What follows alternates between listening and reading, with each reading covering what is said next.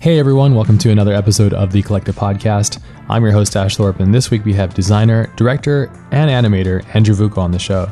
Andrew and I discuss his recent trip to Japan and how that's been influencing his life and work. We also discuss how and why Andrew's decided to focus his work on 2D animation only, and how he's faced the common issue we all do about being a jack of all trades and a master of none. We also talk about his unique usage of Post-it notes and how the arcade game Dance Dance Revolution has influenced his life. So let's begin, everyone. Episode 166 with Andrew Vucko. Let's roll.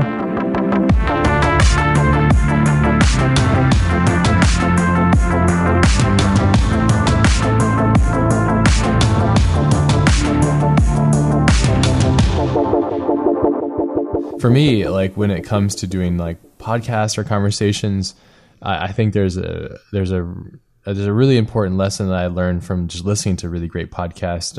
One of my bigger influences is obviously like Joe Rogan, and like his approach to conversations and stuff is very much more natural.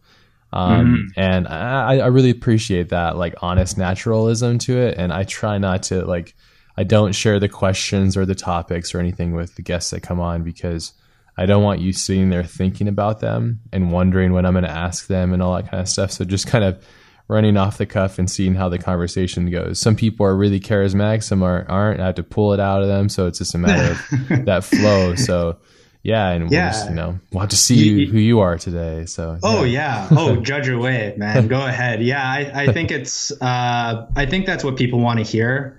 Whether they're listening or not, or maybe it's just a conversation passing by. I think the most interesting people are the ones that present themselves as humans, right? And aren't just trying to, I guess like prop themselves up as something larger, because I think we're all in this together, and everybody shits at the end of the day, right? So. Yeah. I feel very strongly about that, about seeing ourselves all as equals. I think that's a new thing, if you think about it. When my parents grew up, or like their parents, they had these representatives of culture, a lot of news or something, and they had to wear a certain face, and there was this kind of thing that happened. I feel like that there's a return to craft that's happening a lot more than ever in our culture. A return to honesty, and that's coming a lot from the communication via the internet. And I think that's one of the positive effects the internet has, is it humbles people, makes them more honest, hopefully, because it's harder to hide underneath these things, because the internet allows you to access people and access your information and keep things a little bit more transparent, which I think is good. And I think we just enjoy more honesty, to be honest. I know I do. Authenticity and honesty is something that I try to infuse in my work too, as much as possible. And I think it represents kind of something that might be missing in other people's approach and stuff, but yeah, totally. And I feel like if you're giving that back to the community, people are going to respond a lot better to that, and it's going to feed more people to open up in that way, right? Yes. Because I felt like when I was getting into the industry, when was that too, by the way? Oh yeah. So, I guess I can talk a little bit about where I started out, just in case people don't know. Yeah, it'd be good. Yeah. Just to get, yes. So, I've actually never had any formal training in design or animation. It basically, I guess the origin point was right around high school, when I was messing around in Photoshop with a couple friends. It was like a bootleg copy. I think a lot of us might have been there or can relate to that at some point. Don't incriminate yourself. Yeah, there you go. That was a long time ago, right? Yeah. Okay, Adobe, go easy. Yeah. I feel like I'm being sniped right now, but I never thought I could actually work in the arts like that it was unachievable. So I was just basically doing it as a hobby. What was your trajectory prior to doing art stuff? To be honest, so the school I went to, the high school, was primarily for maths and sciences and business. There was there wasn't a really lot of support for the arts there. So I didn't really have the exposure to think I could do otherwise. Right. So I was basically, during those years, I was like, okay, like, I'm here, I'm going to be potentially going into sciences. It actually ended up being a trajectory towards psychology. And it was around when I was when I was about to apply to York University in Toronto, they had a quick switch where they were like, oh, psychology isn't available anymore. And I had to make a quick pick a month before, and what was available was sociology, which was still human studies to a degree. So I was like, okay, this seems like an interesting path. So that's basically what I took in first year university. But I kind of half took an interest in that. So it was essentially being like undeclared. Okay. So with being essentially undeclared, I took a variety of courses from philosophy to film studies, to you name it. Actually, the film studies was basically the only creative course I took. And that's when something really sparked up for me, when it was actually when I saw, have you seen Bullet before? No. Bullet, it's with Steve McQueen. It's yeah, it's an older Steve McQueen film. I've heard of it. Yeah, I think I've seen bits and pieces of it. Oh, it's amazing. It's basically the car chase scene in that. Oh, it's basically the car chase scene that started all car chase scenes. Okay, cool. Yeah. If you're a big car guy or girl, then I highly recommend. I'm a big car girl. Oh yeah, there you go. Yeah, the best car scene I can think of that always comes to mind is Ronin. But yeah, I'll have to watch the Steve McQueen one, because I know Steve was really big into cars. So. Oh, yeah. Totally. Yeah. Dude, with the Fast and the Furious, man. You can't beat that. Not a fan of those, but yeah. Oh, yeah. To each his own. Yeah. Yeah. But so sorry to get back on track. Like, basically that's what sparked it up for me, basically looking into film. And I thought, hey, this is something I could potentially do. So I applied to this crash course in film, which was like a year and a half, very hands-on. And from there, like, just to shoot ahead quickly, I became really interested in editing, which led to an inherent desire to jump into After Effects. I think I picked up like a old Linda book for After Effects 7 or something. Oh man, when you learn off the books, those are great. Yeah, I was just like, oh man. Pre-internet education phase, before YouTube. Totally. So from there it was, kids have it so easy these days. We would get paper cuts in the snow and climbing mountains to get the education we have. Exactly. Yeah. But yeah, it was all self-taught. Yeah, and awesome. So just for a long time I didn't think I could do art. And I feel like a lot of people might feel that way. Even people who are in the arts right now also might feel that way. They have imposter syndrome and this and that. I have that too. Yeah, totally. We all do if we're pushing hard, you know? Oh, absolutely. Like, I think that, like, I have it as well. I don't think it's something that ever goes away. I think it's basically something that you learn to deal with. When does it come on for you? Like, when does it trigger hard for you? Oh man, it's not like in any. It could be just a particular piece that I watch or design that I scroll past. It's never after like any event. It's just like when I see something that I was like, wow, I should be creating something more like this, right? Or like something that I just really admire. So I feel like because it's random and I can't pinpoint when it happens, I like that a lot better because then I can't just like numb to the feeling. Does that make sense? Where it's always like a feeling of like, oh, there's still more work to do. Sure. Right. Yeah. I can see how that would work. Yeah. Sorry to keep jumping back, but it's okay. This is how these conversations go. Artistic types. There was like, there was a time like a long time ago before I started getting into art. And I was walking through a really expensive area in Toronto, where I'm from, Toronto, Canada, with my parents, my mom and my dad. And I was walking through this really expensive street, and the houses are beautiful, mansions. And I looked up at them and I was like, oh, I would love to live in one of these, but I could never afford that. Like, I don't even know if I could design yet, or if I am going to be a designer. Yeah. And I'll always remember that my dad simply said, why not? And, nice. and nothing else. Like, he didn't say anything else. He was just like, why not? And kept on walking. I love your dad. That's awesome. Yeah. And I guess that was great. like, and for him, it might've just been like a small thing. Like, I don't get thinking that, but it's brilliant though. Yeah. That was all I needed to hear at that age, because I was already starting to make up excuses on why I couldn't do something before I had even tried to do it, right? Before I even knew what I was getting into or what the market was about. So it was never about like making that money to buy the house. It was more about like the preconceived limitations that I had set, and basically trying to break through those things, right? Yeah. Yeah. So, I mean, not like I don't own a house right now or anything remotely like that, but sure, it'll come though, if you want it. Yeah, totally. I consider us to be money making machines. My grandma once said, like, we're printing machines of money if we want, and it always stuck with me as a young child. And I would always think, oh, okay, that's interesting. If we really want it, we can, so.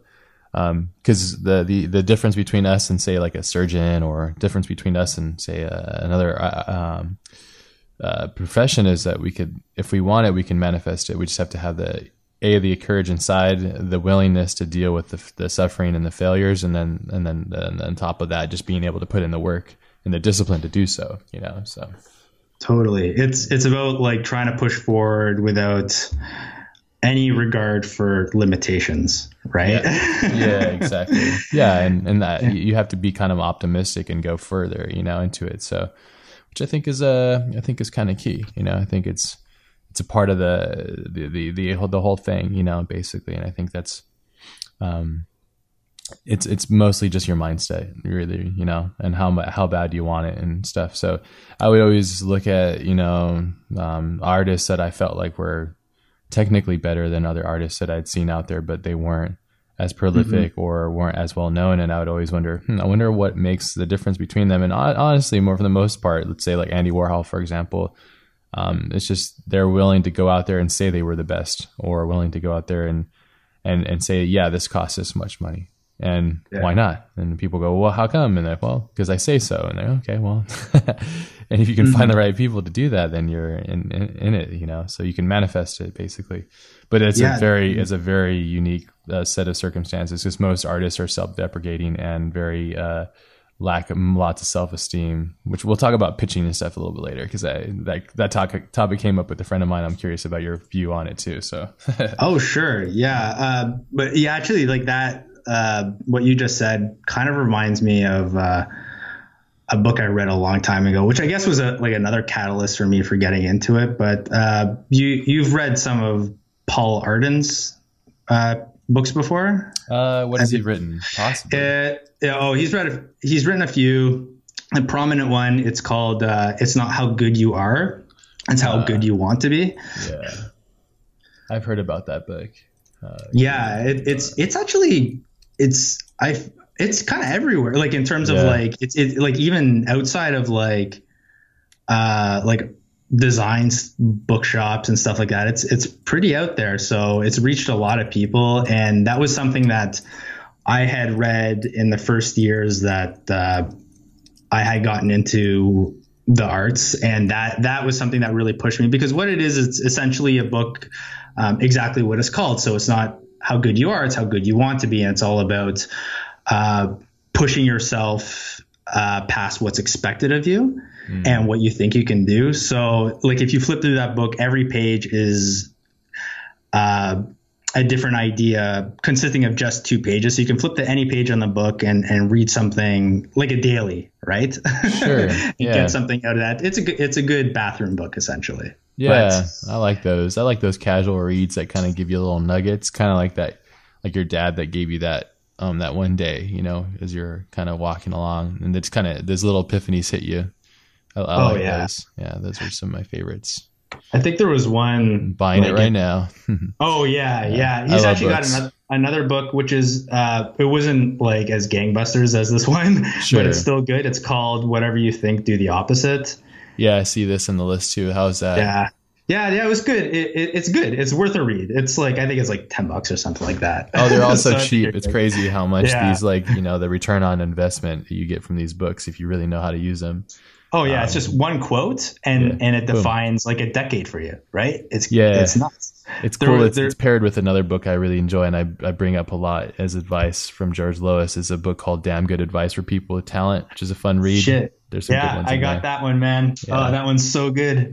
My buddy Sam always has it on his desk. It's pretty funny. Every time I see him, he's got it on his desk, and I'm like, oh, okay, you're getting that George Lois time in. So, yeah. Do you physically read books, or do you listen to them audibly, like Audible and stuff?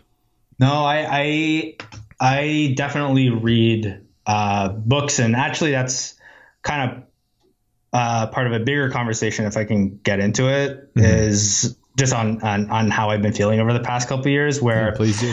mostly about building references and where you get your references and where you get your inspiration. Yeah, that's a good So, one. Let's talk about that. Like I feel, and there's nothing wrong with this, and I don't want to shit on this because I do it too. Shit as you like. Yeah. Yeah, it's fine. But they're like everybody now, and this is going to seem pretty obvious, is just essentially going through their Pinterest and Behance feeds. Sure. And there's an oversaturation of amazing work that's happening. And I feel that with everybody getting the same eyes, either you're going to start producing the same work. Yeah, it's the same pool of water. That's what I call it. Watering hole. Yeah, totally. And it's very hard to avoid. And even though like the work is great and it speaks for itself, it kind of ends there at the end of the day. But what I've been doing over the past couple of years is like, you know what, everybody's zigging, I'm going to zag. So basically, instead of looking at what's happening in the present and potentially looking into the future in terms of the artwork that's available and say like the tutorials that are happening on like how to render this and how to add this texture like that, Yeah. I've been more so looking about what was done in the past. That's good. Right. Yeah. So I've just How been long have you going been back. at it though? Because this self-aware mindset doesn't come in till later on. Totally. Usually in the It's- beginning, you're just consuming everything you can, every tutorial, biting everybody you can, until like you find your style. Yeah, but it's difficult, right? So when did this come about? This mindset.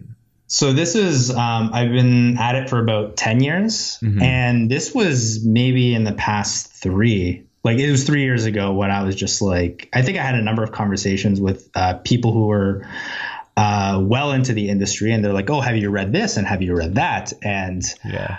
I was just like, okay, like Dun, these are dun, people dun. these are people I really admire. So I'm like, okay, like I got to get on this.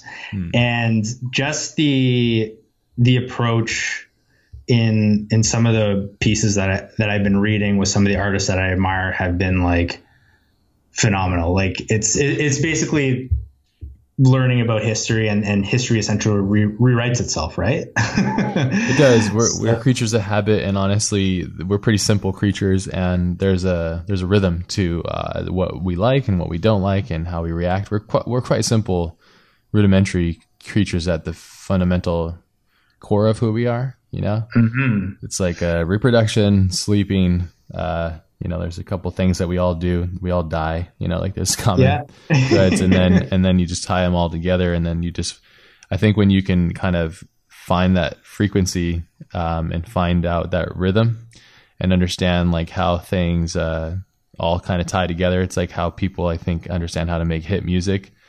They understand how to tap into that, whatever you want to call it, that rhythm basically, and then mimicking that rhythm to create something new. That's really when I think you mastered it. well, it's kind of scary because then it's like you kind of went through it, you know, you go, oh, you find out the rhythm of it, you know, it's like kind of learning something that you've always thought was magic, but then you've discovered the magic trick and, oh, it's actually quite simple. Yeah. Oh yeah. Understand the fabric. Totally, man. I want to ask you, like, what have you been reading lately that has really kind of picked up? Honestly, to answer your question, I kind of finished. I went kind of like on a binge of self-help books when I was developing Learn Squared with the guys, and I kind of like binged too hard, and then I went away from it because I felt like I was consuming too much of the. I'm quite like contrasty, so. The last book I read that was incredibly monumental for me personally, and I'm going to probably reread it again soon, is Mastery by Robert Greene. I think is his last name, Robert Greene. That one is that's a book that is just for the ages. It's top 5 for me. It's incredible, and it's just really good, broken down really well conceived and put together. It's a big book, but it's really great, and that was one of the last ones that I kind of stuck with because when I was growing up, I would constantly think of like masters like Da Vinci or something, you know. And I started doing his biography is the next one up on my list. Actually, I'm going to go through his, then probably back to Steve Jobs again, the same writer that goes through and does these amazing. Then he did Einstein, I think too. But I'm curious because I always considered Da Vinci to be a master of his craft, and when I really started doing a lot of studying, I just find that he was just quite a curious person. And didn't put bounds around his mind, even though society and everything around him wasn't up to snuff with what he was into. So just being willing to like kind of go out and be curious. And, you know, I think the term genius from what I remember reading is like one who's at peace with who they are and like doing as they're intended to, you know? So. Oh shit. I never heard that. That's actually great. I don't know if that's an adaptation of a version I've read. And that's more or less like kind of what I took from it. And I think that like from your genesis or your genius, or like you're coming from like your purity of your essence, like who you are, and you're doing what you're supposed to be doing. Like when Michael Jackson's doing the moonwalk, like that, his body, his mind, like his energy, his music, all those years he came up with that. And it was like monumental, you know, like everything from the moonwalk to Gordon Ramsay making a great dish on TV network or something, you know, like when people are in their element, they're doing it right. And I think, you know, sometimes you follow that rhythm, you know, and that rhythm of life kind of takes you wherever it's going to take you.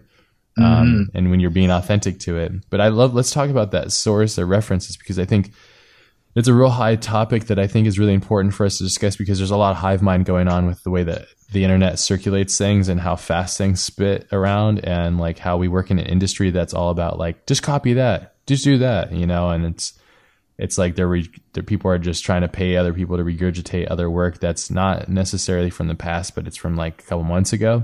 So the trends and the disposalness of what we do was quite distracting. Totally.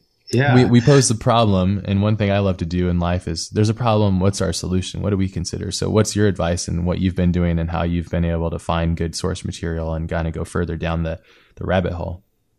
Yeah, so it's interesting. Like I was saying, when I was recommended a couple books, and these were for some pretty basic legendary designers. So we're talking like Paul Rand and Saul Bass. And when I opened up those books, they would make references to other artists that they had worked with in the past. And then that's how that rabbit hole got started. Was like, oh, I enjoyed this person's work so much that they're name dropping this person. So I got to check up who they are, or what they've done. And from there, it was just like a never ending stream of books from Amazon to my place, man. And like, book addiction is a real problem. Yeah. You got to have it, right? You got to feed that need. But my bookshelf is comical right now. Like I can't fit enough on there. But I guess the people that I would strive towards would be, like Paul Rand and Saul Bass, obviously. Alvin Lustig. I'm not sure if you know his work. He was like another great. And have you heard of Malevich before? I've heard the name. Yeah, I don't know if I can recall the work. There's so many people. I remember listening to a recent interview with Kyle Cooper, and he was just dropping all kinds of designer names. I was like, what? Like, there's so many people. How do you spell the person's name? Malevich is Malevich, and he's actually there's design definitely in his work, but he was more of an abstract expressionist painter, right? So he actually started. It was like early 1900s, I believe, like the 1910s, maybe that's a bit late, but he started this form of art, which was called suprematism, which was just basically using shapes but making them extremely dynamic, for lack of a better term, even though that's very it's kind of like motion overused graphics before motion graphics almost. Oh yeah. Paul's work does that a lot too. It's moving and motion lies still. Like, it's interesting. There's a kinetic energy to it. Yeah, his stuff is great, and you might be familiar with this piece. He did this one painting. It was basically I think it was the first painting he did. It's called Black Box, or the Black Cube, and it was basically just it was just a white canvas with a black box painted in the middle. Yeah. And it was just like, this was the first time something like that had been done. Sure. And it was just blowing minds. Like, what is it supposed to mean? Right. Like, this was back when people were like really, really trying to find out what abstract art meant. Right. Like, It was just confusing to them. Like, there's those people now, but very topical and it's conversational. Yeah. And it's almost like the conversation behind the art is actually the art of it rather than the actual art, if that makes sense. It's like the conversation precedes it, or lives past it, because it's like, oh, what is this? And then it starts to get you to question, as a human species, like, why do we do the things we do, and how weird is it that we perceive these realities, and what does art actually do, when it's not necessarily like a utilitarian function, when it actually makes you think, which is oftentimes quite interesting. It's a fine line. It has to be delivered really well. I think that's the key. Or it just becomes off as being very pretentious or confusing to the audience member. And then it's more of a put off, I think, more than anything. And then it loses its actual like intention, I believe. At least everybody has a different intention, right, when they're making their work. But yeah, his work moves a lot, even just by saying I bet he would really love like playing in Cinema 4D. Oh yeah. And like using a cloner and stuff, and like it's really fascinating to think. Yeah, it's really fascinating to think about like what these artists would be like now, like today. There's probably guys just like him right now that are making things that are just getting lost in the web of madness that is the internet and Instagram and Facebook and all these places to share this work. I imagine because there's common, like, history repeats itself, right? So there's a person out there that's doing very similar work, unaware, probably, just making things, But using different technologies, which is really crazy. Yeah, it's funny. Totally. Actually, something just came to mind on our last point that we were talking about that I want to touch on, just in case. It was more about influences in work and inspiration in regards to that. But one really strong piece of influence that I take is not from artists like Paul Rand and Saul Bass all the time. It's basically the people who are closest to me. Sure. So I think it's like, because we get this hero complex, right, from these artists, which are making amazing work, but I think it's important to look at the people beside you and seeing what they're doing as well. Because like, I have so many friends that I admire, who have helped mentor me, who have been like a constant source of influence. So, for example, Jorge. Oh yeah, for sure. But I'm trying to think of like past just like the art itself. It's more of like, say a friend decides to leave a company and start their own. That could inspire me and possibly influence me as well. Sure. Or say like a client, we're on a call. A client is way completely out of line on the phone, being like super aggressive, but a friend or comrade or whoever's on the call with me, director, lets that slide, and they're really calm and patient and kind. And that to me is admirable. And that's the type of influence I'd like to witness and have in my life. Right. Sure. So I'd like to look past the art a little bit, Yeah. to just seeing what else people can offer. Because I mean, not my wife is one of my biggest influencers in so many different ways. How long have you been married for? 1.5 years, actually. Okay, cool. Yeah, You guys so, are still going at it. Awesome. You Yeah, enjoying it still?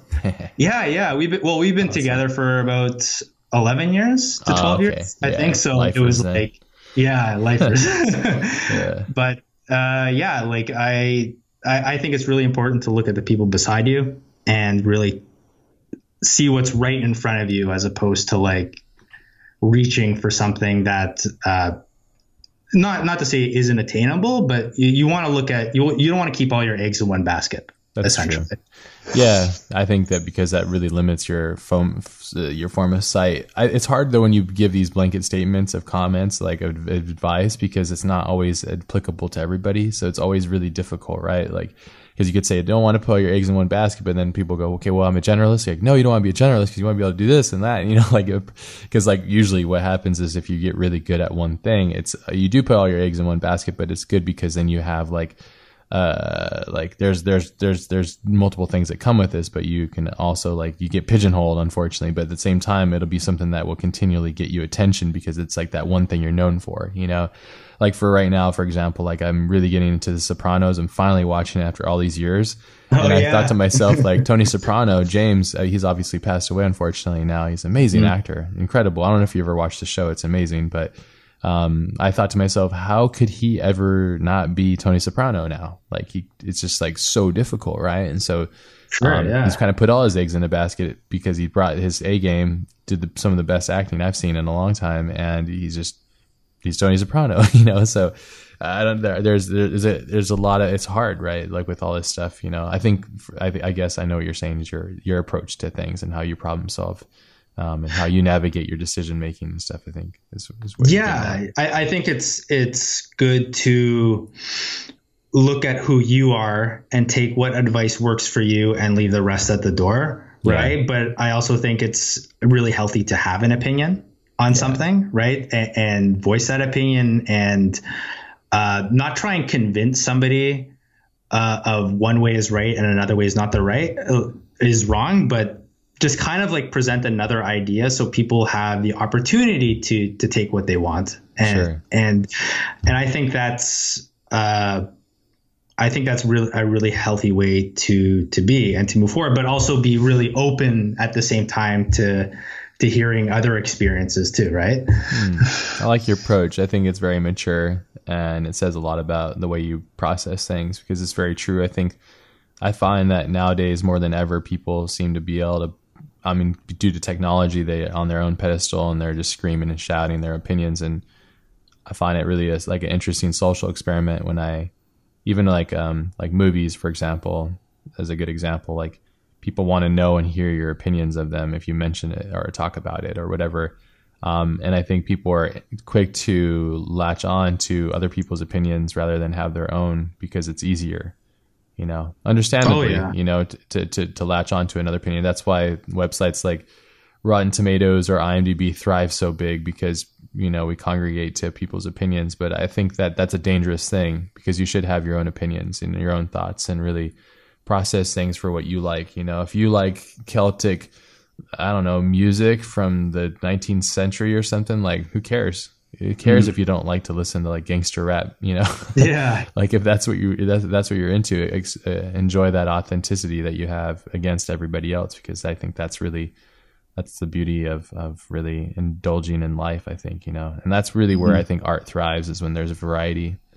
You talked about the reference and stuff. I want to keep bringing this up, but so what's your thoughts on that? You mentioned that where you get your inspiration, but this is still abstract. You get it from like, say, your wife or your colleagues or something. But when it has to be something really specific, like a certain design style or an approach to a motion piece or something like that, how do you differentiate that if you don't look at Pinterest? And where are you looking, and how are you using those devices to kind of help you? Do you look at books, or do you sketch? Do you use your imagination? Like what's your process now? Yeah, that's a loaded question because it could go so many ways. And like you're saying, like I don't want to like bring up one approach and I have so many others, and that's understandable. But yeah, So one real big influence for me is music, and that's a really general statement because as creatives, I'm sure all of us listen to music. Yeah, music's great. Actually, like this is a bit of history that I'll touch on, which is kind of interesting. Do you know what DDR is? Like the game? Yeah, it's called Dance Revolution. Dance Dance Revolution. Yeah. I mention this time to time, but so for people who don't know, it's the game is called Dance Dance Revolution. You've probably seen it at like every movie theater or arcade in existence, and it's a rhythm-based game with a huge library of songs. It's basically an early version of Guitar Hero, if you've played that. But you stand on a grid of 4 arrows, and you need to step match for how they appear on screen. So I remember the first time I saw somebody play this game, and it was actually in a friend's basement.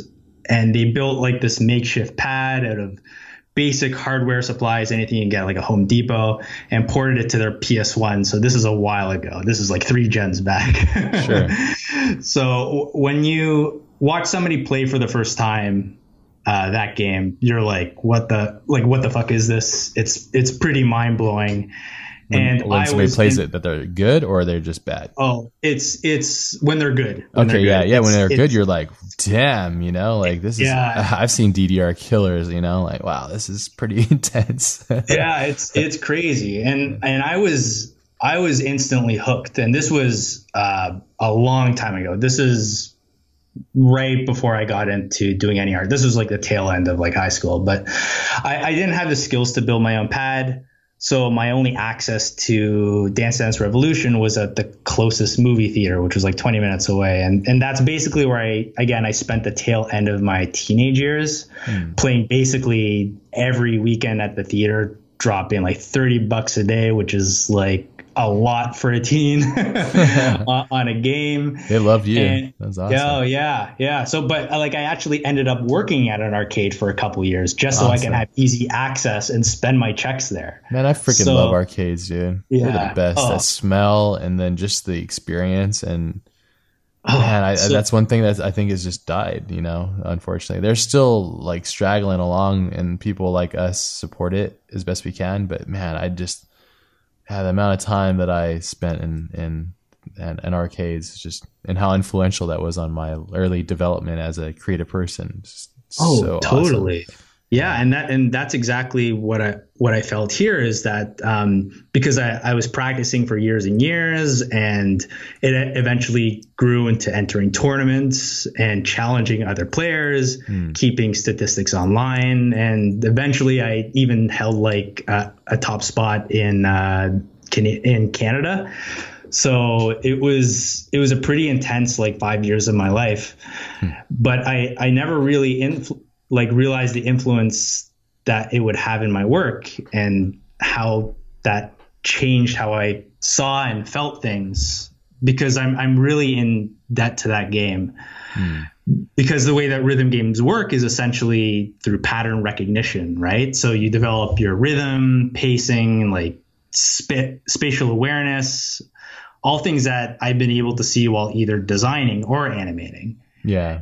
And it was basically a bridge between music and visuals for me. So I'm not really sure where I would be if it wasn't for that game, because a lot of what comes from that game, like in terms of, again, its connection to music and rhythm, I find has like parallels in my work as well, even like aesthetically, because it's from Konami, it's from Japan, so it's got like a lot of psychedelic colors and snappy animations to it. I'm pretty sure you're familiar with all the design language in Japan, right? So I feel like crazy. It's nuts. It's a big influence for like this piece I directed and FITC, the title sequence for that. It was the big thing was like to merge that view from a Western's perspective. Yeah.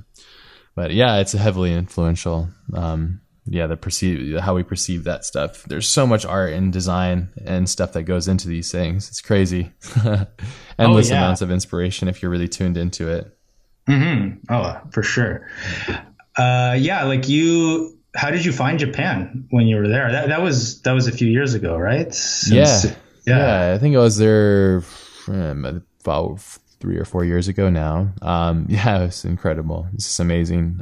It's on my list to own a little house out in like one of the little towns later on in my life, so I can spend part of the year out there because I really just love and admire the Japanese culture and just everything about it. It was weird because there's certain places where you travel in the world where you just like, you really freaking hate them. You hate that place. I'm like, oh, this place is the worst. Or there's places where you're just, this is the best place ever. And like, you might think like, oh, the Bahamas or something like that. I'm not super pumped on the Bahamas. I love Hawaii. I grew up there, but like Japan, I don't know. There's something about it. The cleanliness, the focus on culture, and the pursuit of perfection within whatever it is that you do. I just really admire it through and through, and I just really had an amazing time experiencing the culture. I loved it. Have you been there? Yeah. I was just there a couple months ago, actually, for Sick. like about 20 days. Yeah. Oh, 20 days. That's great. So yeah, It's crazy. this is fresh for you. So how did it go? What brought it upon you to go, and like, how was the experience for you, and what has it done for you creatively? Oh yeah, like I think it was just something that was on our bucket list for a while, and it just seemed like the right time. So we spent about 10 of those days in Tokyo, and the rest traveling to like Osaka, Kyoto, all the way down to Hiroshima.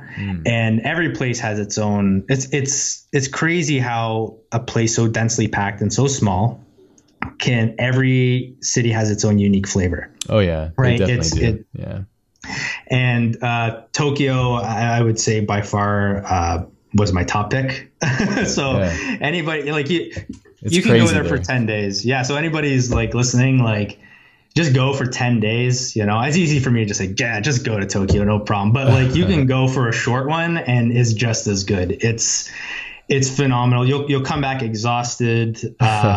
And super inspired. Yeah, as I'm sure you felt as well, right? We walked so much. It was me, Andrew, and Aaron. We walked around so much. Like, I have one of those like tracker walking things, and like on average, I'll do like 8,000 to 10,000 steps a day. When we were in Tokyo, we were doing like 45 to 55,000 steps a day. Whoa. It was just like, oh man, putting some serious miles down, because that's the best way to really experience a place. I don't like going in a car. Like, I like to either ride a bike or walk everywhere, because that's how you really get to experience it. And Japan, especially Tokyo, is so densely populated. You mentioned you went to Kyoto too. I mean, that was probably my favorite of the trip. I really enjoyed Tokyo, but I'm not a big city person. So like, although it was a spectacle, it's really draining. But Kyoto I found to be really great because you can kind of get out into the nature side of things, which I really loved too. It's just kind of like little pockets in the towns and stuff I thought were really great. And there's a lot of really beautiful pieces out there, little pockets basically that are awesome. Yeah, just to breathe, right? Like, just finally a breath of fresh air. Because when in Tokyo, it's like Times Square everywhere, all the time. Yeah. Fast, One thing that was crazy in Japan is like, this is probably really prominent in New York and other big cities, but there's the whole like secret bar craze, right? Like, oh, like I knew this really good bar. It's like you have to like get a password to get in, and only we know about it. There. And like literally every restaurant or bar in Tokyo is like a secret bar, because there's just so fucking much there that nobody knows about anything.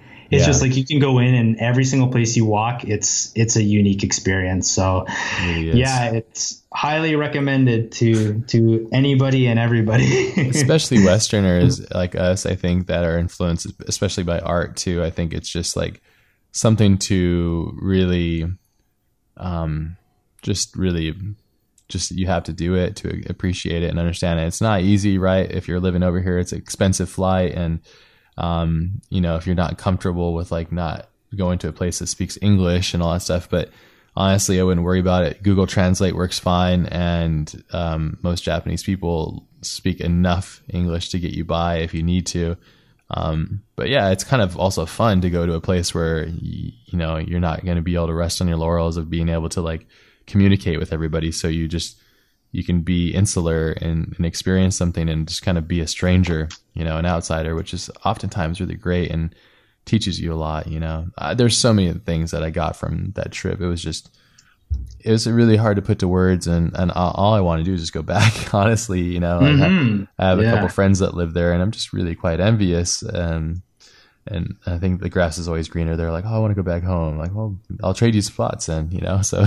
Oh, sure. I know. Yeah. I'm there. Is that a goal to possibly go back again sometime soon? Did you just go with you and your wife? Did you guys go, or? Yeah, it was just both of us. We travel a lot. I try to take a slab of a month off a year just for travel, to do it all just in one big chunk. So it's easier. And that's kind of been a running goal with us over the past few years. So we're going to see how it goes. But yeah, like I think having these new experiences, not just traveling, but just having new experience in general, like going out to seek something different for yourself, really, at least for me, like fuels my passion for the arts and ideas, right? It's not like a idea generating machine to go with new experiences, but it definitely opens your eyes to a lot of different worlds. Yeah. So yeah, I'm just a very big proponent of trying to go out and do something different, whether it's like skydiving or eating, I don't know, like a scorpion or a gator or whatever. You know what I mean? It's just really anything. I'll try almost anything once, like almost anything. Yeah. That's almost good, there's limitations, right? But yeah, I think it's it just opens you up to a whole other world of possibilities, because it's so easy to close yourself off from saying like, I won't like this or I won't like that, so you won't try it. But like maybe there's like for me, I've decided to focus just on 2D, right? And I used to do 3D, and I cut that out because I was just like a jack of all trades, master of none. But basically, like now, if somebody comes to me with a project that, oh, there's like a little bit of 3D in this, or like this might be a little bit more organic, I might be a little bit averse to that because it's not really down the path that I've gone to. But I've learned, because of trying new experiences, not to cut anything out. It's like when you receive like a brief from a client, right? Yeah, and it's a challenge. Yeah, it's a challenge, because like it's really conflicting when you get that deck, because it could either make or break the project, but you don't know yet, right? Yeah. Or it can make or break you, you know? So yeah. Like it could go really either way. There's no easy answer for that dilemma, but I think there's been a lot of instances where we've all been there, I feel like, where we get that brief or that email where we're kind of like, this isn't really for me. But I feel like you have to try stuff. This is like early on in your career. You want to try everything out like a little bit before just like shitting on it or just like cutting it out of your life completely, because then you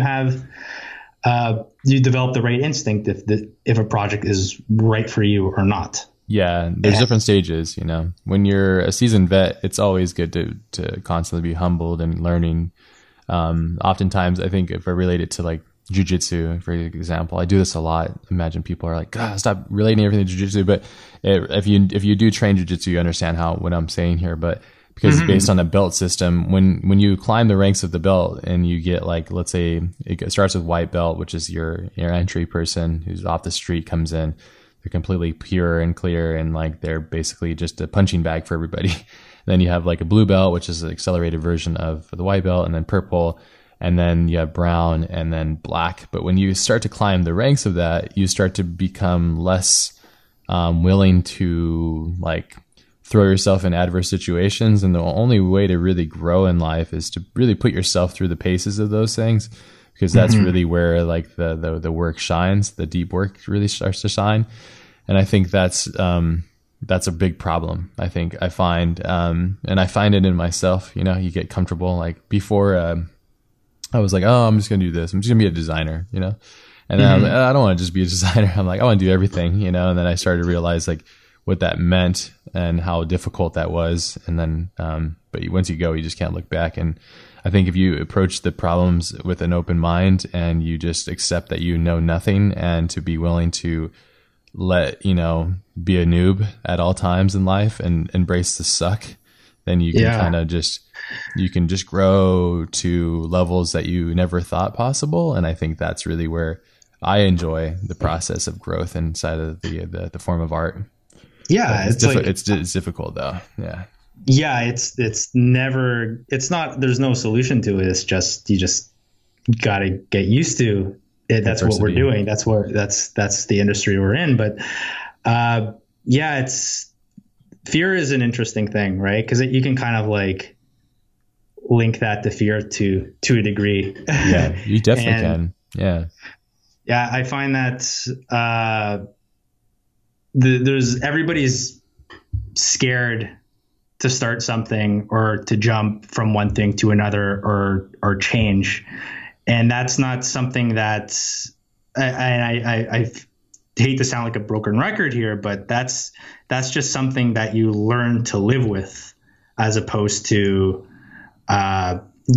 conquering, right? I think like, I conquered my fear. I conquered this. It's just like, well, let me use an example. It's like public speaking, right? Like I can't think of like one person in existence who isn't insane, that hasn't like that just went up to speak in front of like hundreds of people and said that they weren't nervous or that they weren't afraid. Everybody has been afraid at some point in their lives when it was the first time they've ever done something. Right. So, and I just think like public speaking, a lot of people can relate to that, but that's the same thing in like art, whether it's like finding your own voice or choosing to shift gears from 3D to 2D or 2D to 3D, that like you're never like, don't wait. You'll never feel comfortable to make a change in your life. You're always going to be scared to do something. So I just think like, depends on what you want though, right? I mean, that's the key is knowing what you want, and being really clear about that and letting that journey take its course and understanding that what you want might change, and be willing to take that course of action. Yeah. And be willing to take that journey, because you never know where you're going to end up, For sure. Like I don't think that people should let fear essentially dictate their life or prevent them from trying new things. Like I guess that's a hard one. Oh, that's a hard one. That's what she said. Yeah.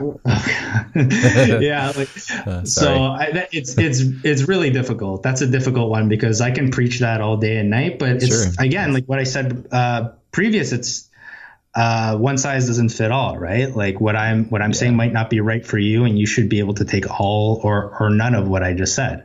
Sure. Which is difficult, right? Because like when you want to pass off advice, because oftentimes that's what this podcast is, as well as to shed light into other people's perspectives to help one another, and to help us understand like, oh, okay, I'm not alone, and how to deal with adversities. But yeah, I think it's not about avoiding fear or disconnecting from it. I think from my personal perspective, it's all about managing it, because it's inevitable.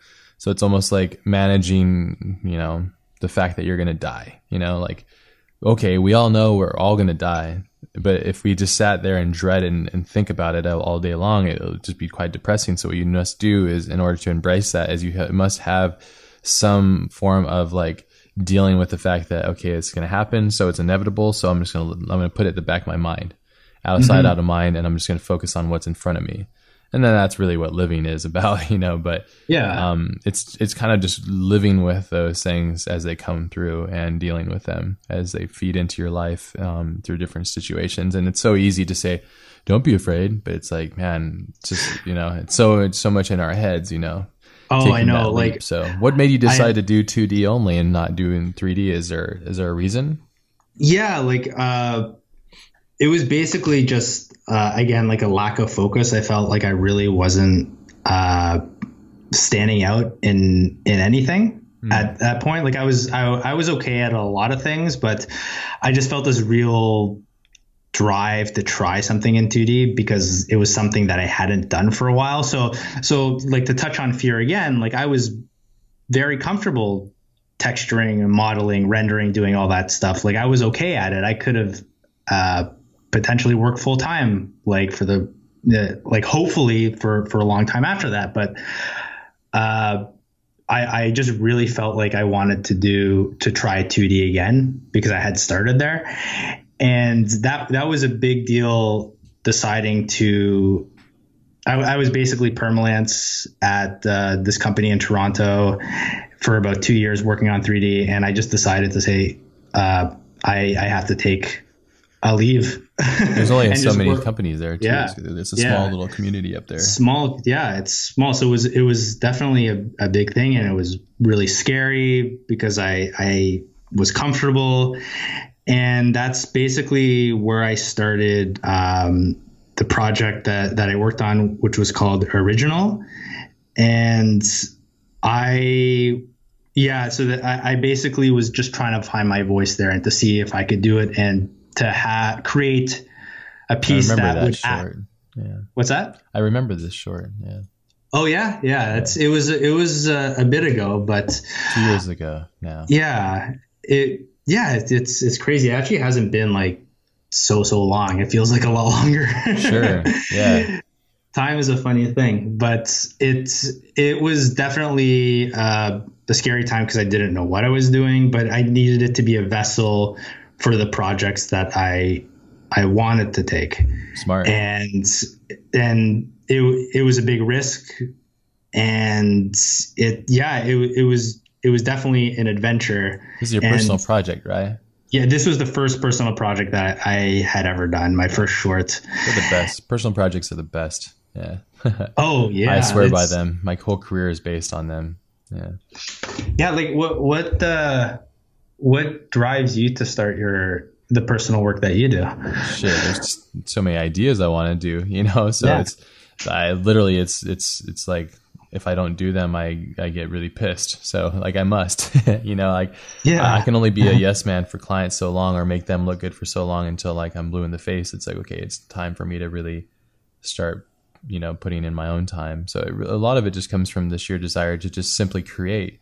I consider it like, it's kind of like a sandbox as a child. As you play in the sandbox, it's like, sometimes you just want to play and make your own world in there. You don't want to have like a client come in and kick the sand all in your face and move things around. And you're like, well, what the heck's going on here? And that's a whole different dynamic, but I think with personal projects, you can really just show the world who you are and add something to it rather than, feeding the onslaught of a client's request, which is oftentimes derivative and unauthentic, which happens all the time.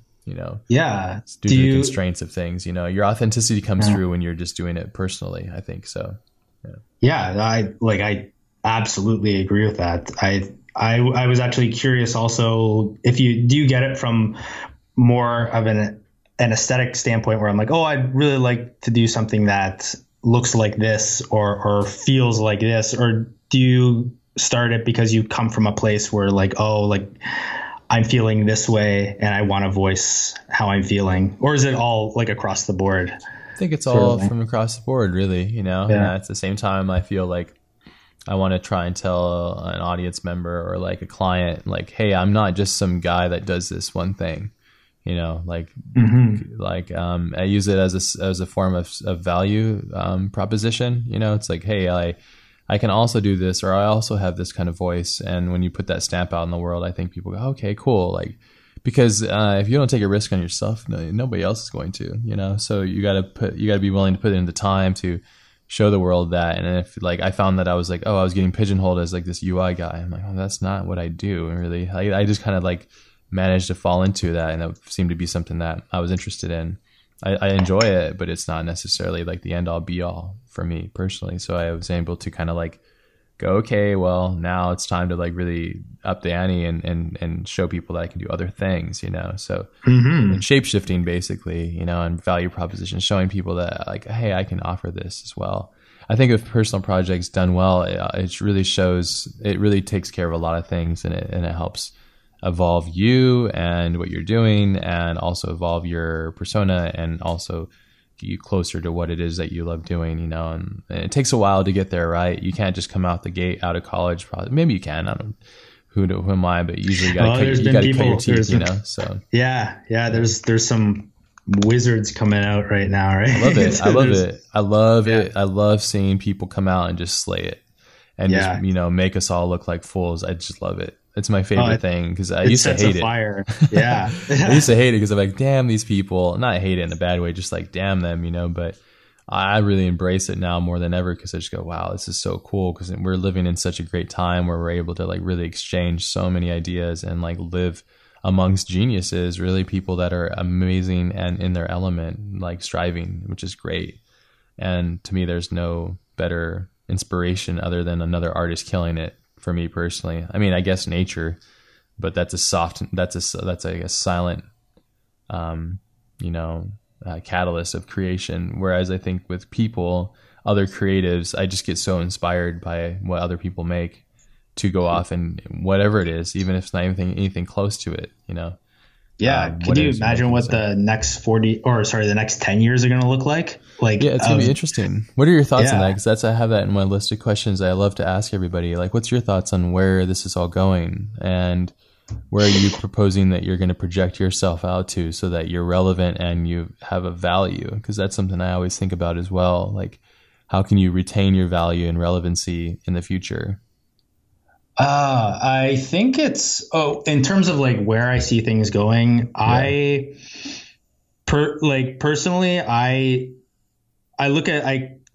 split myself from the industry, right? To say like, this is where, in terms of goal setting, like I like to set goals on like where I would like to be in 10 years or 20 years or whatever. And in terms of like what the industry brings, I'm only looking like, I know this is like going to be completely opposite from like what because people, like a lot of people are futurists in terms of like how they look at our industry, right? Like where are we going to be? How am I going to position myself? Sure. But I really like to look at like the present and what I'm doing at that moment to try and create the best thing that I can. And because I always know that if I have the passion and I really care about what I'm doing, I'm going to be able to shift as long as it's something creative, right? And that's kind of like for now anyways, I've been looking at the industry in the present moment, but I'm definitely a huge goal setter. That's good. Like I guess like the biggest change I ever made in my life was to start setting goals, which sounds pretty obvious, but amen. It's a simple thing, but people don't take it seriously, and that's a game changer. Oh, for sure. I think when you're building your goals, if you can find your own purpose in that, it's like the greatest weapon you can have as a freelancer, because it's the thing that inherently pushes you. Yeah, absolutely. It locks you in. Yeah. Do you have anything like a big goal you want to put out there into the world now and share it with us so that you come back later and go, look what I did? Yeah. So like in terms of like my personal goals right now,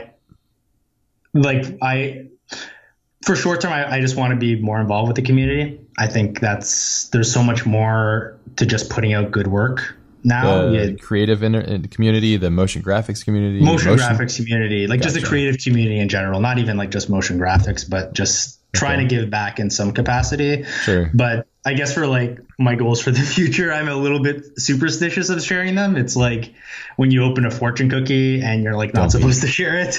No, that's fear talking. Don't be. Embrace that shit. Yeah. No, it's funny. I actually own that thing, dude. Own it. Yeah, put it out there and own it.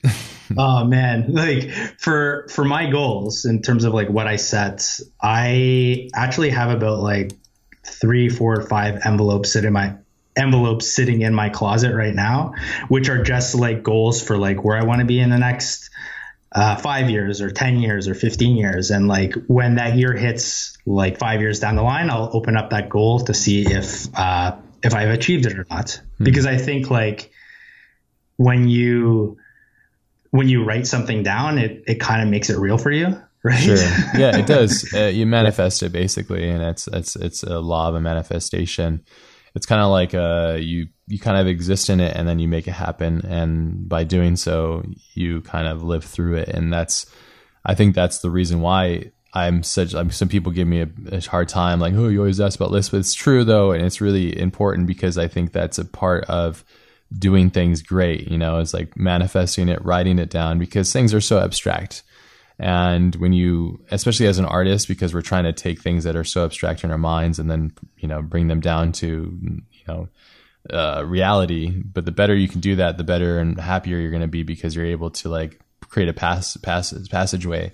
I mean, there is one of my biggest fears growing up was like artist block, like how am I going to produce art when I'm completely blocked up? And the way to get through that is to basically make these passageways easier and a roadmap of creativity to like stimulate yourself and get yourself energized. And like, that was one of my biggest fears. I've overcome it. And the only reason I was able to overcome it is because I just kept pushing through, and I firmly do not believe in artist block at all. Like it's such a stupid thing. And also like the starving artist is bullshit too. So both of those things. I was just thinking that the other day. I'm just like, creative block is, people aren't going to agree with me, but it's kind of bullshit. No, like, it's 100%. Yeah. If anybody disagrees with me on that, I would love to talk with you, because I'll help you see how it is that you do not need to have that as a crux.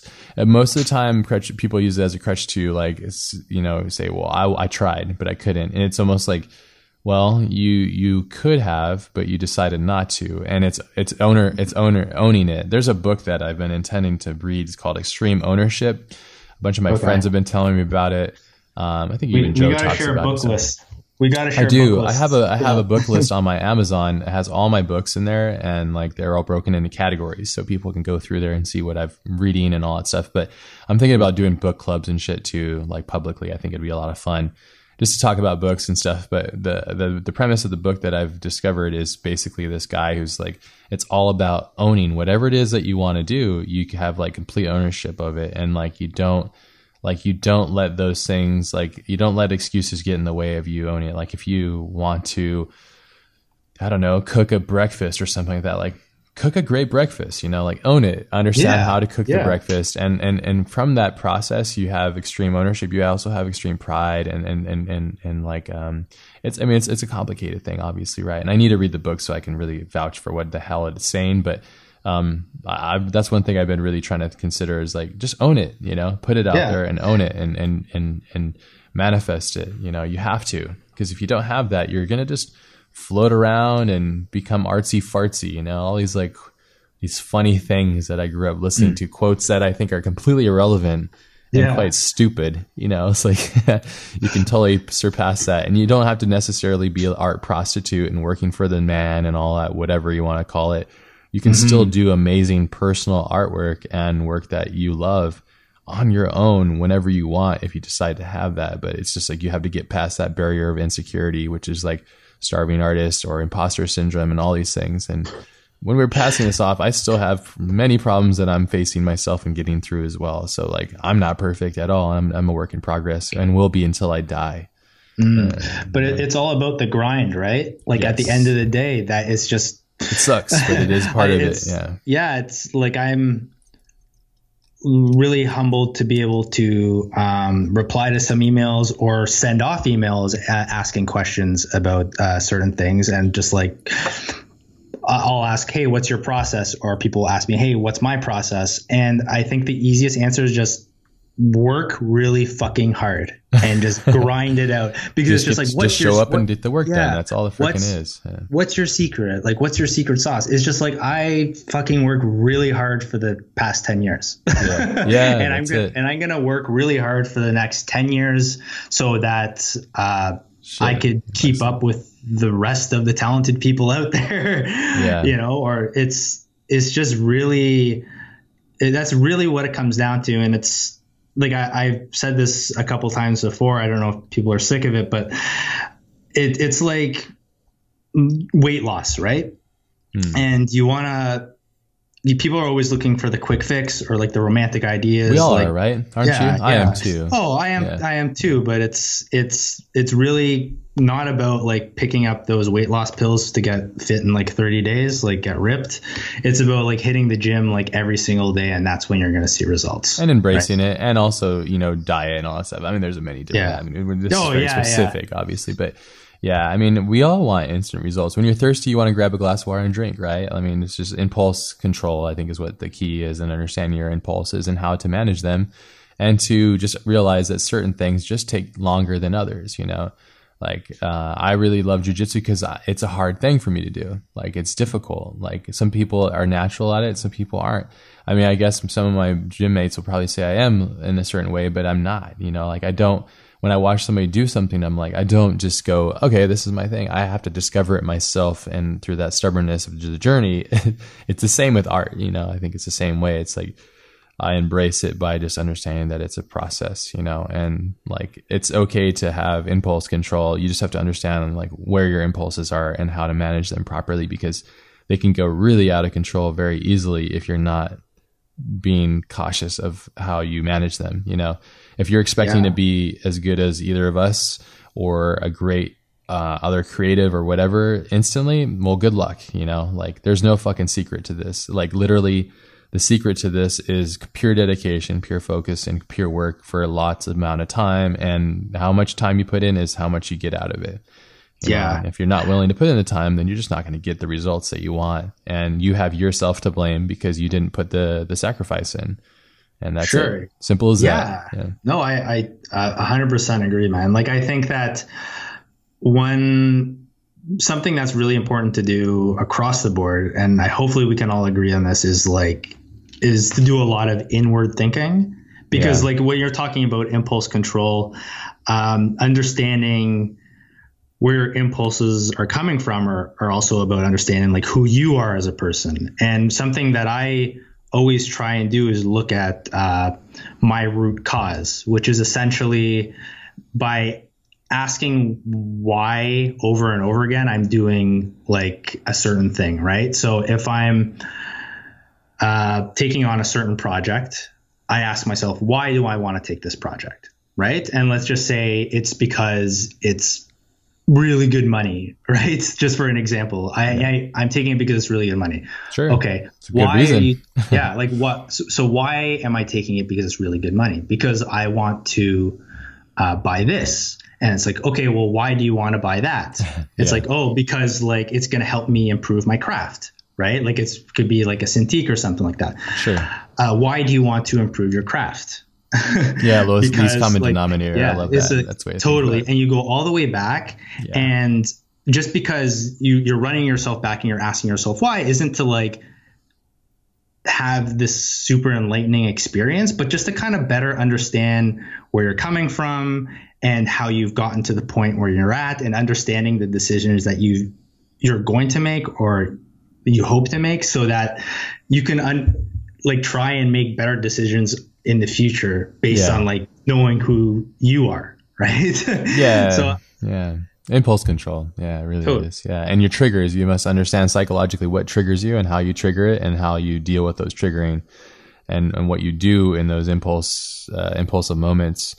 And what how you decide things, like chess match with yourself in your life, and how you develop, different strategies to accomplish certain tasks, and how you deal with stress or whatever it might be. I love that. I think that there's so much to be explored and exposed there, because there's so much about it in human nature that we're constantly fighting against, and dealing with our worst parts, but at the same time embracing it and really just kind of dealing with it. It's so easy for us to say, I think too. It's hard. Sometimes I have to remind myself, like, I feel like, there's that tenure thing where it's people say it's like, it takes 10 years of pure dedication to like kind of reach that. It's like a common place where 10,000 hours meets, and once you get there, you've kind of understood whatever it is that you're doing. I feel like I'm probably like on year 6 or 7. So it's really easy for me to go like, like it's easy. You just keep working. And I'm like, if I was looking at this mountain that I've already climbed, I'd be like, dude, screw this. Like I'd probably do it anyways because I'm stupid and I'm really ridiculous about my accomplishments. But I can easily see like from afar, if you're at the base of this mountain, like how challenging it is. But at the same time, like it's worth it. It really is. There's something to it. One of these topics kind of brought up another thing that I wanted to talk about. It was one this book that I bring up quite often is Stephen King on writing. He's one of my favorite authors for horror. Obviously, it's not perfect. Some of his books are kind of crazy, but I love it. And what I learned from him is in my mind, I consider him a master of what he does, you know? And so, but his routine is very simple. And he just basically has a routine where he gets up in the morning, has his coffee, and he writes like, I don't know, he said like 3,000 words or something. Like, no matter what, he just writes that 3,000 words, and he gets it done by the time like maybe lunch or so. He has lunch and goes out and takes a walk or does something where he like, you know, stimulates his brain. Does like these long walks. He lives out in Maine, so he's kind of secluded. And he comes home and does his, you know, family thing, and then he rinses and repeats it. And he has a rhythm. He's not like forcing himself to like sit there and just write a whole novel. He has a rhythm that he follows every day. Again, it's easy because he's actually probably on his like 30,000 hours or something like that. You know, he's gone around, he's gone up the mountain and back and up and down and back and over and run around, you know, so it's easy from his perspective to see that. But what I learned from that is observing another master, seeing how they work, is they love what they do, even in the shitty parts, and they have a rhythm that allows them to get that output honestly and in a strategy basically that works as a form of habit that allows them to really kind of get their workout in a flow. And I think that's really a key. That's really a very important part of being really great, is being able to tap into that and find your inner impulses and where those are and create good habits out of them. Because if you don't, it's going to be just a wild ride. You're going to hate life, and you're just going to have those like really shitty lows and really amazing highs, and they're going to just be polars. It's going to really throw you off in life because you're going to be constantly searching for those highs, and the polar lows are going to be so shitty you're going to doubt everything. So, man. Yeah. Difficult. Like in terms of like routine, do you have like a certain routine that you follow day to day, or do you think it's like you try and mix it up as well as you can? It is as a freelancer, right? I mean, you're basically kind of like a rogue, just getting laser shot at you all the time, and you have to change trajectories at all times. So I've kind of given up on the idea of being regiment, because when I started becoming regiment, it was like more stress just to be regiment, and it was like, I got to keep hold of this just because. And that was like a really big problem. And so what I've discovered with the process is like embracing change, but making a schedule that like will allow for some flexibility. So I'm going to have a really, a total system that I use that I've learned from just all these books and stuff, but it's mostly comprised of just making a list of my obligations the night before, and writing it all out on paper, and then setting times, and then setting alarms on my phone to match those times so I keep on track. And then, because, you know, as a creative person, we go in, and it's one thing I had to explain to my wife for many years, because she's not necessarily like a very creative person like that type of like me. And I had to explain to her like why I go in the office and I'm completely numb to the reality of world for the, 5-6 hours passes by, and she's like, where were you? I'm like, well, I was in my mind, And so at the beginning it was really difficult to manage that. But now through the process of like setting alarms and stuff, I know when to come in and out of that mental space. So that's kind of a brief overview of my routine. How about yourself? Do you have routines and habits in line to kind of keep you on track? Oh, sure. Like you were like preaching to the choir there. And it's like, I feel the exact same way. There's this, you're talking about developing systems to better yourself in terms of time management. I talked about this before as well. Maybe I'm not sure with whom, but like, I use a system with Post-it notes. Yeah. I saw that piece you did. So. Oh yeah. Oh, awesome. Thanks. Yeah. That's so nice of you to watch that. But it was. This is the Blend Fest 2017, the tip for writers on notes. Is that the one? Yeah, that's the one. Yeah, and like basically, I've set up. I'm like looking at it right now. I used to have like a shit ton of Post-it notes all over my desk, like every which way, just because I, like yourself, I love writing things down, and that's how I just can start pumping out ideas. Sure. But this is going to seem very dry, but I have my board back here set up with 7 days of the week. And basically every week I kind of go through what I need to do and the list of priorities that they are. And I stick them all up under the day in different colors, whether they're just errands I need to run, like taking a shower finally or something like that, Sure. Yeah. Or those are good ones. Those are good ones to have on the list, because you'll forget them, and it's also a good, easy thing to do. Yeah. And like the rest is like just work stuff. Another color is just work stuff.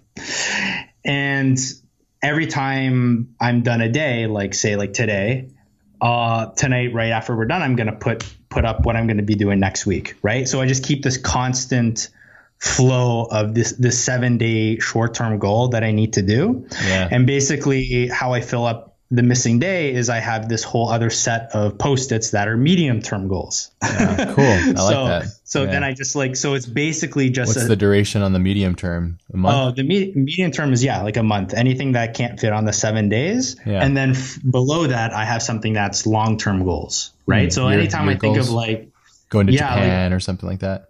It could be anything. Yeah. Like even like if we have a crazy idea for a short or like an aesthetic I'd really like to try out, I just write it down there. Yeah. And it's like the wall is a judgment free zone. So in terms of long-term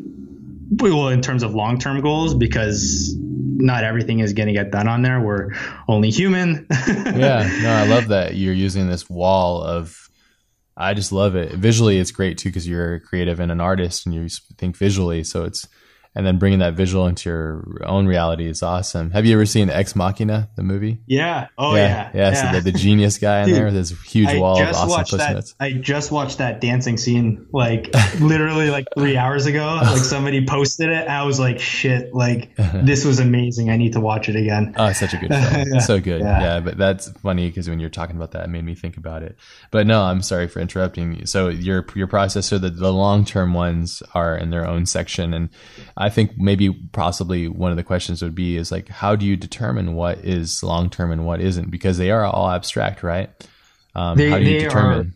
They are all abstract. So there's stuff on there that right now, which are like that are medium. That's like, I might not be able to touch for another 4 years. I don't know. But as I start working things down and I start having gaps in my 7 days, I can see like, oh, maybe it's time to start this small project or maybe sketch out some ideas. I have an hour window there. I have a day free here to explore. And once those windows start opening, like then it's easier to start packing stuff in. And like, I'm not saying you should fill like every gap of your day with work or live your life unless you want to. Yeah. Yeah. I mean, unless you're starting out and you really want to grind hard, then go for it. But yeah. Right. I mean, work will consume you, all encompassing, like it's if you really care about it, it will eat up everything you have. But yeah, it depends on what you want in life. If you want a wife and kids or a husband and kids or whatever it is, then you have to shift your perspective and understand your goals. I guess it's important to understand your goals and reassess. It sounds like you probably have a nice little social network of people that that you can bounce things off of as well to help you align. Is that true? Oh yeah. Like I think not like, oh yeah, like I do have that amount of people. I don't like I think like what I felt really strongly about was feedback loops and being able to really, to a certain degree where you're like sending people things and getting their thoughts on it and kind of picking apart people's process and taking what you like and what you don't like and building something from yourself. Because like I'm talking about this Post-it wall and it might be really bureaucratic for some, right? Like artists don't function that way. like in terms of organize everything. You can totally, but like comparing myself and my wife, Michelle, I'm very organized. Like everything has to be a certain way before I can jump on a project or like start something. But Michelle thrives in being able to go with the flow, I guess is a good way of putting it, because like she can only work when things are in disarray, if that makes sense. I don't know. That's not like the most romantic way of putting it, but it's just like very, like I think, and that's really admirable. Like I wish I could just work like that and be more organic, for lack of a better term, and malleable. So like I think you've got to be able to take what works for you and build your own personal project of building yourself up from that, right? Yeah, absolutely. Man, I'm having a lot of fun talking with you there. We can go on for hours. I'd love to do another episode with you. I know I have to go now, but it would be really great to have you come back on the show and we can just dive deeper into these. Like, I feel like we just scratched the surface. Like, I know that we get quite a bit of compliments from people, or comments from like, oh, when I do like long episodes, people get pissed, and some people go like when I do the short ones. So it's like it's really hard to find the good balance between them. But there's so much chemistry happening. There's so much stuff to talk about. I feel like it would be awesome if we did like a version 2 of this. Maybe even get Jorge on. That'd be a lot of fun and kind of talk about. Have you done an episode that's like 3 people? Yeah, I have. I did one with actually 4 people. It was G Monk, Beeple, and Albert Omas, and we just had like a crazy. We're due for another one to come up here soon. Oh, so, shit! Yeah, that was a lot of fun. So those are like really interesting, and it's almost like it'd be really cool to set up like people who are somewhat polar opposites, just to kind of like see how people are. How open people are to other ideas, and just because then it provides everybody's playing devil's advocate to someone else, right? So there's always going to be something to learn from those things. So yeah, man, like count me in for any one of those. Yeah, that'd be awesome. If you can think of somebody that would be polar opposite to you and to bring on, that'd be really cool. That'd be a lot of fun to see kind of. Maybe it's like a complete CGI generalist or something like that, or something. I don't know, and just a different approach, you know. So, but yeah, something would be fun. But thank you so much. I appreciate you, sharing some time with me and coming on the show. And just thanks again for your time. And looking forward to doing another one in the near future. And that concludes this week's episode. Big thank yous to Andrew for coming on the show and sharing his time with us this week. You can find links to the show notes for this week's episode at thecollectivepodcast.com/166, along with links to our Facebook, Twitter, and iTunes podcast page. Have an amazing day, everybody. Go out there, be powerful, be prolific. Have an amazing day, everybody. Bye.